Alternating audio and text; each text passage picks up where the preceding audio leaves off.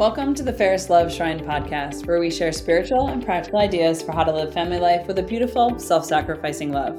In this episode, we're talking with licensed marriage and family therapist, Doug Hinderer. Welcome, Doug. Hello, Katie. How are you? Good to be back. Great. We are happy to have you back. And we brought you back because in our last episode with you, episode 16 on keeping the love alive in your marriage, you had talked about forgiveness and how important forgiveness is in a marriage. And we decided that deserves an entire episode all by itself. I might have forgotten that. Maybe sure it wasn't forgetfulness, how that's important. No, forgiveness, I guess, yeah. Forgiveness. I get accused of being pretty forgetful by my wife. And so I decided that's a virtue as well, forgetfulness. Oh, okay. Sorry. But, right. I mean, you do say forgive and forget, right? And I don't buy that. I don't think you can ever forget. And I try to make yourself forget something. Right? Yeah. Okay, I'm going to forget this and never think of it again. Then you can't do it, right? So you can never forget the injuries, but you can forgive them. So, and I think it's probably the most important virtue. Is forgiveness an official virtue? I think it's perhaps the most important virtue to sustain a marriage long term. Because, and here's the reason, you married a person with defects. Okay. And sorry, but you got original sin. And along the way, we pick up a few other defects like, pride and anger and selfishness and, ego and all this kind of stuff, right? Number one. Number two, we have our own temperaments, and we have our own personalities and we have our own interests and likes. And those things will clash from time to time. Well, and so there's going to be a lot of opportunities to forgive. And in fact, I can't think of any forum anywhere in the world where you get more opportunities to practice forgiveness than within marriage.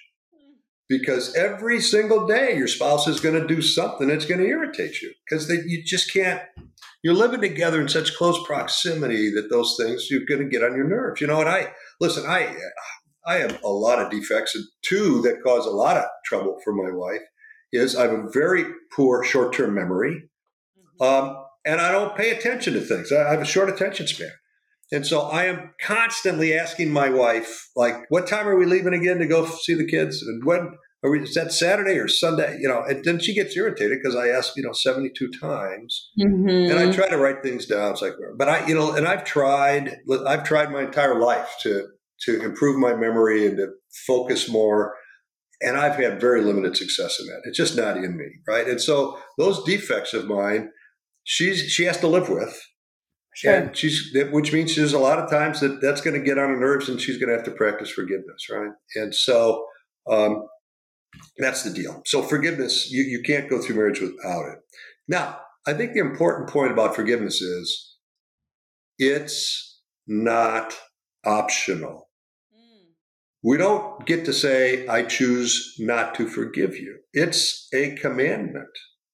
Christ was very clear, right? And so in Matthew's Gospel, 6th chapter, verse 15, 16, he says, if you forgive others their transgressions, your heavenly Father will forgive you. But if you do not forgive others, neither will your Father forgive your transgressions.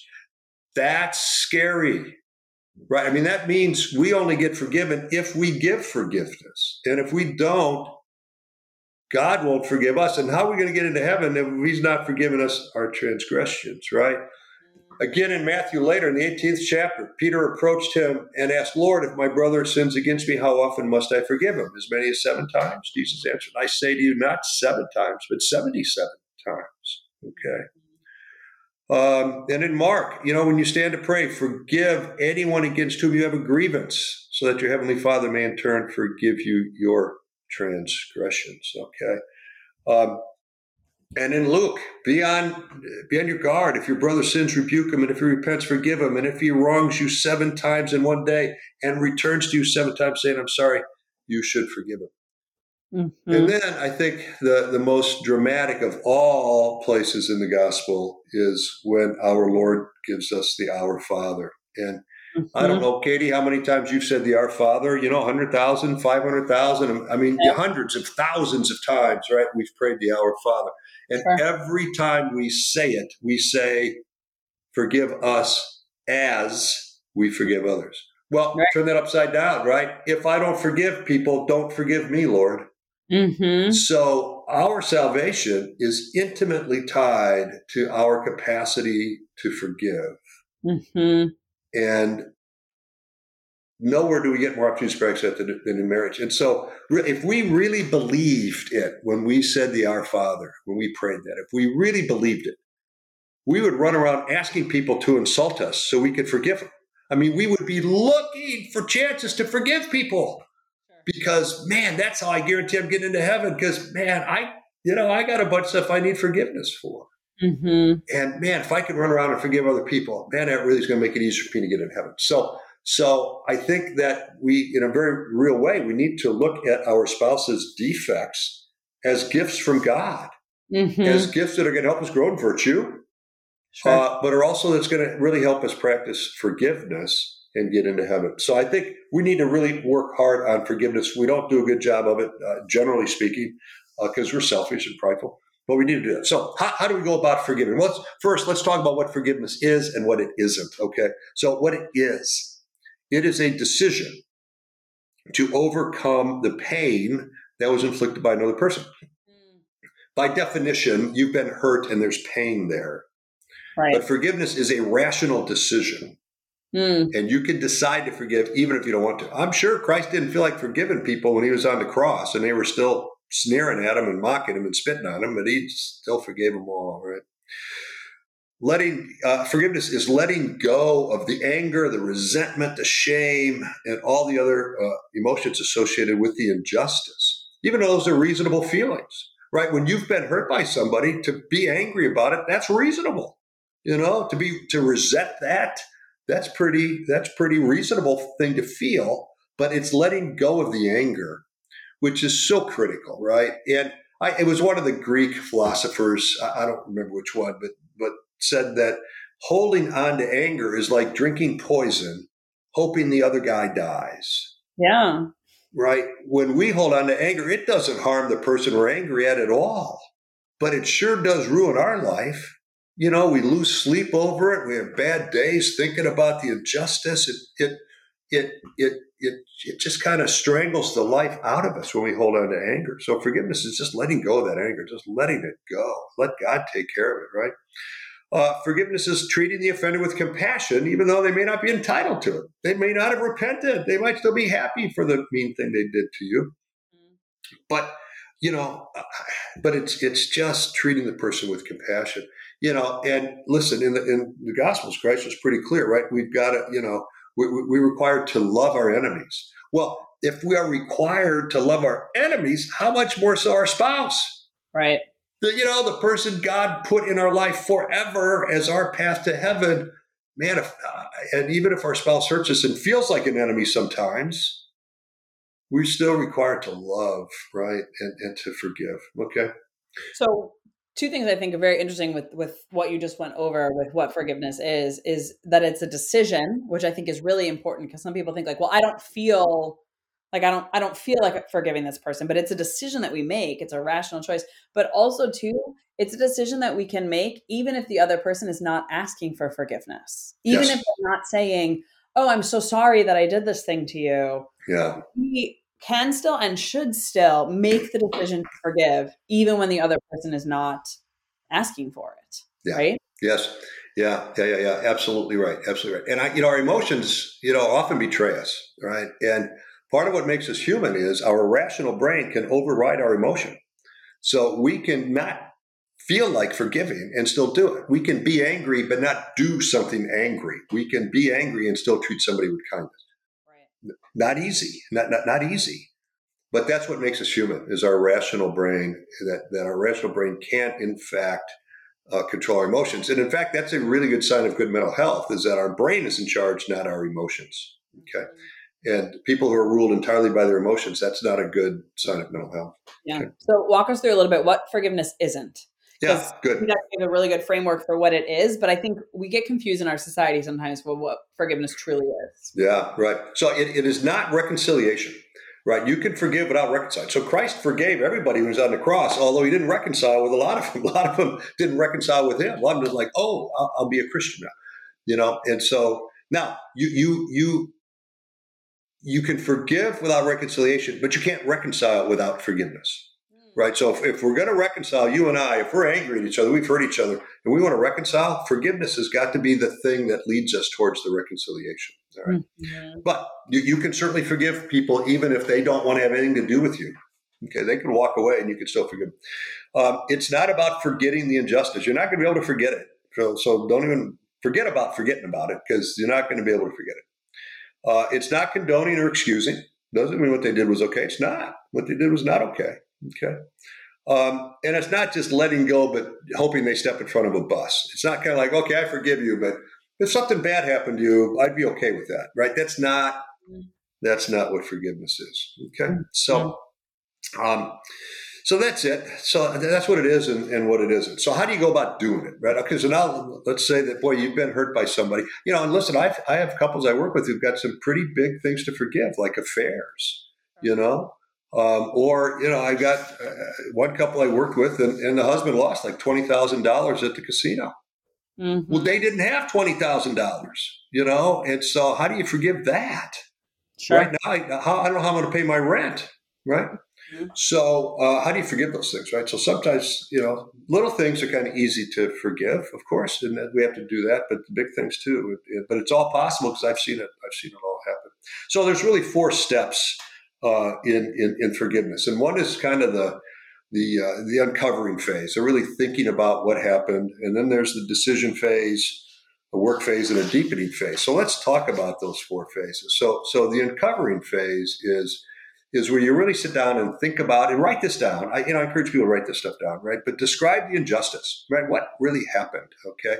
And what was unfair about that? So write it down, and it helps clarify, and really it helps a lot if you can do this in front of the Blessed Sacrament. If you can get to an adoration chapel, if you got somebody to forgive, boy, that's a good place to think it through, because then now you're looking at the monstrance and the guy who invented forgiveness, the guy who perfected forgiveness.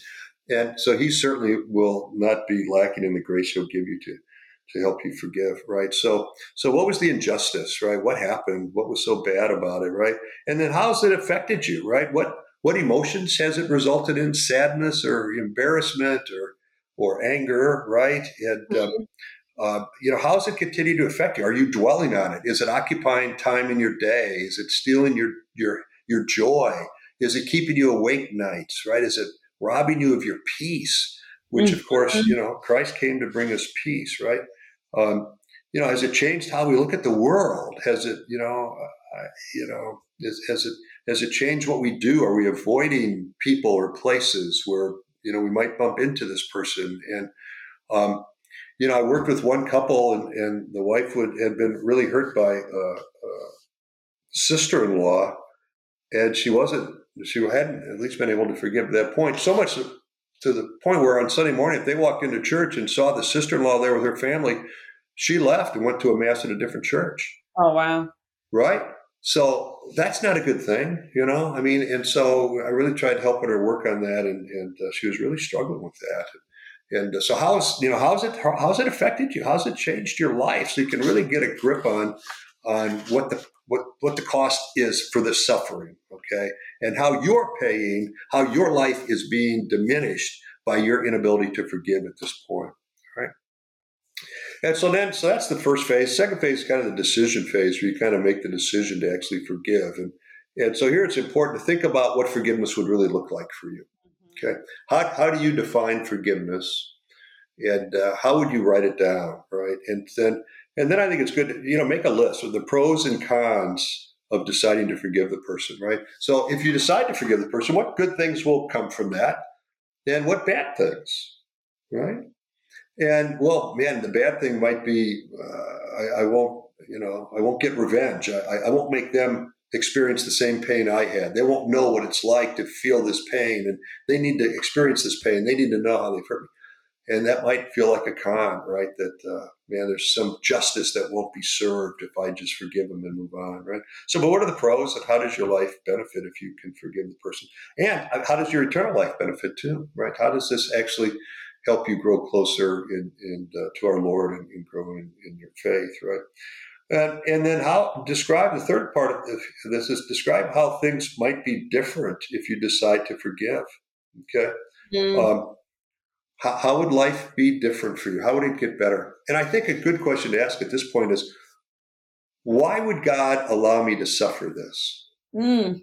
Right? Because this injury that I've sustained happened by his permission, if not his direct will.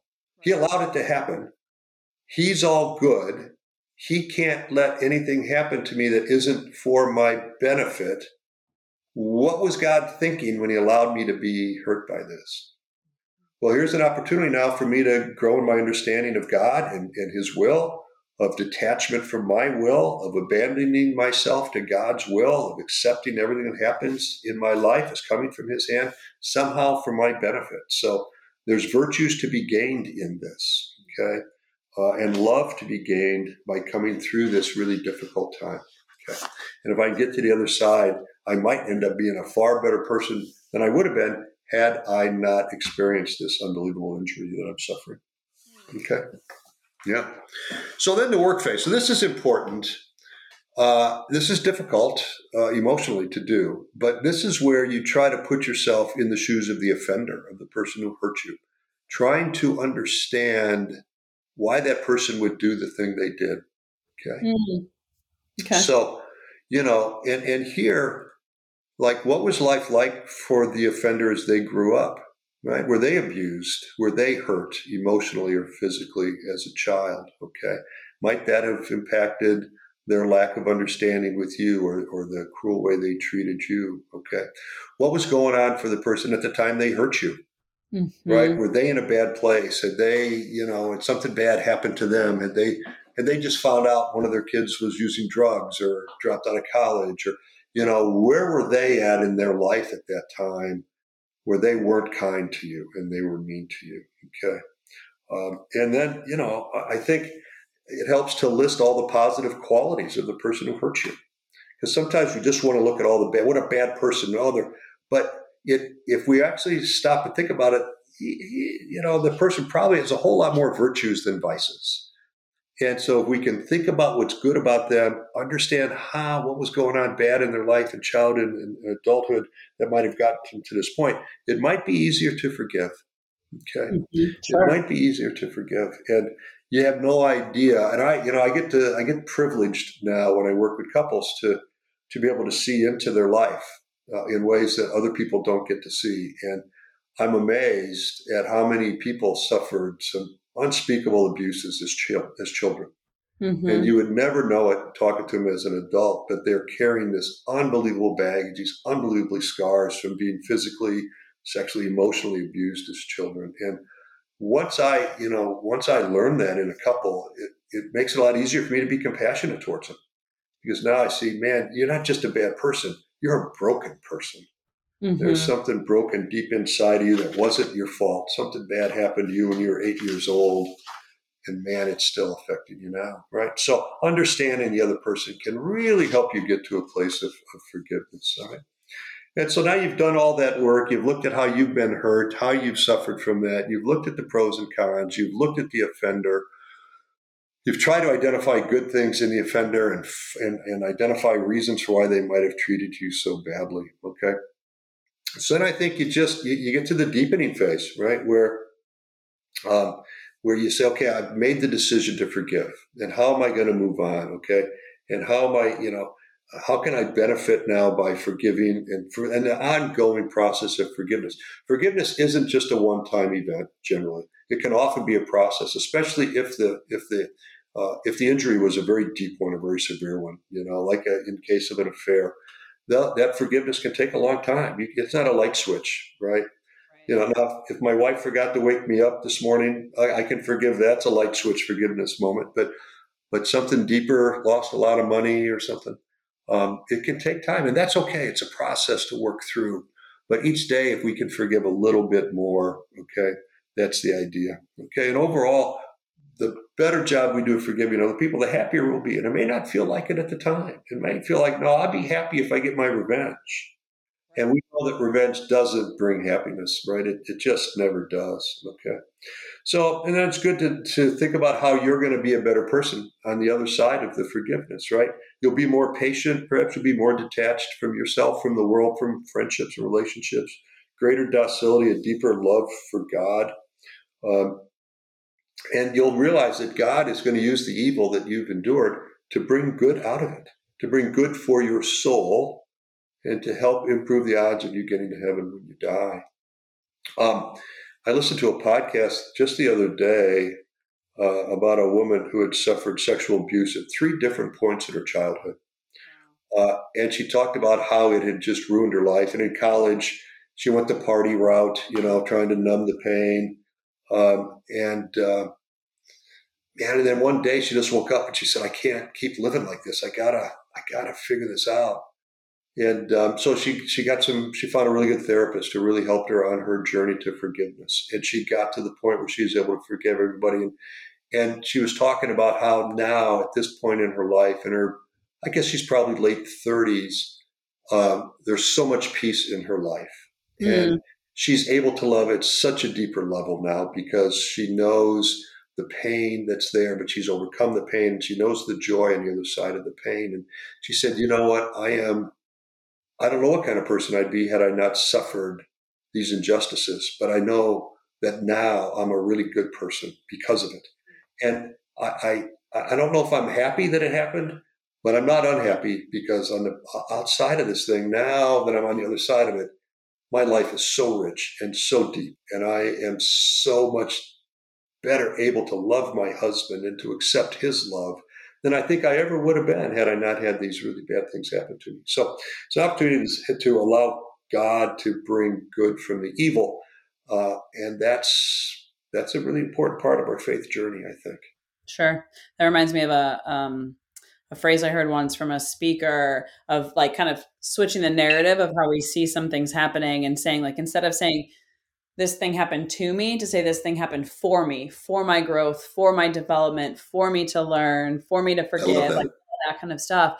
And I think that subtle shift of happening to me to happening for me is the same, like what you were talking about. That can help us learn forgiveness and look at our spouse in a different light, because it's for me so that I can grow and fall deeper in love with him or her, right? That in that sense. Mm-hmm. Yeah, I love that. I love that sentiment, and I think that's true. And we have to really be careful of our inner narrative, right? What we're saying to ourselves over and over and over again. And whenever we find ourselves in a negative narrative towards another person, we need to really work hard to stop that.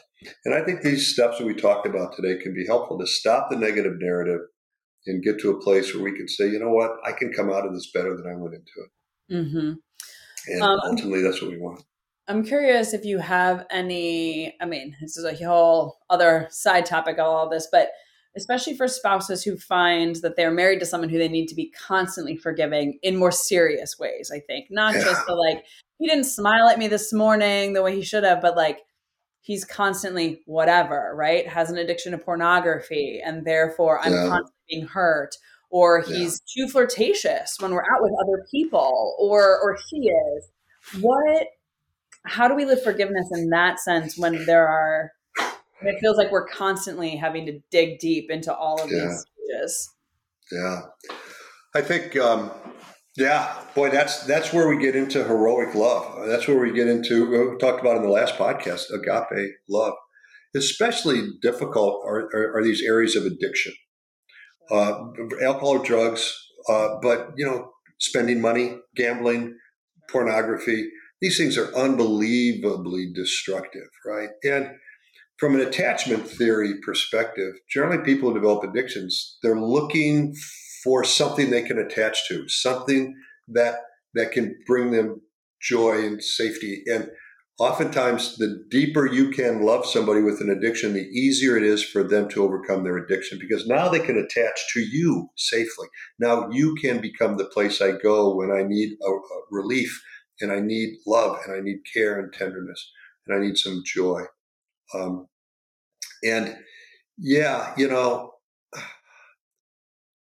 Love would be easy if we were married to perfect people, right? And I think marriage is supposed to be tough. I mean, at least since original sin, because it's only in resistance that we grow virtue, right? I mean, how are you going to become a patient person if you're never placed in a position of having to be in a hurry to get somewhere, or to wait for something, right? And when I'm working with clients and they're trying to develop patience, my advice is, when you're at the grocery store, go stand in the longest line, not the shortest one, Sure. right? You're driving down the road behind a slow driver. Stay there. Don't pass them, right? And because if we're never in a position like that, we never develop the virtue of patience. And if no one ever harms us, we never have to practice forgiveness. And by golly, we know how important that is to get into heaven. So some people, all marriages have suffering, all. Some have more than others. It's not equal. And I don't know why God asks some of us to suffer more than others. But it all gets rewarded in the end. And I just think that, look at the great saints. They've all had suffering in their life, but they've all found a way to find joy in that suffering, because that's how they grow closer to our Lord. And so I think if we really have the right idea about suffering and joy, that it can help us. And in fact, I don't know if you know this, but I'm working on a book, and the working title is Suffering in Marriage. And that's the thesis I'm trying to make, is that we all suffer, and that's a good thing, because that can help us grow in virtue and can get us into heaven. And so let's not feel bad about our suffering. Let's feel grateful that we have something to forgive, because then our Lord is going to find it much easier to grant us forgiveness when the time comes. Sure. Before we sign out, I'm curious. We've talked a lot about forgiveness, so the person who has to do the forgiving and all of that and what that looks like. But on the flip side, I wonder if you have any just words of encouragement or enlightenment in terms of, what if you're the person who has to say, I'm sorry? What if you're the person who has to ask for that forgiveness? Because I think I'm sorry is such a simple phrase, but it's very hard to utter, right? Like, it's very hard to say that.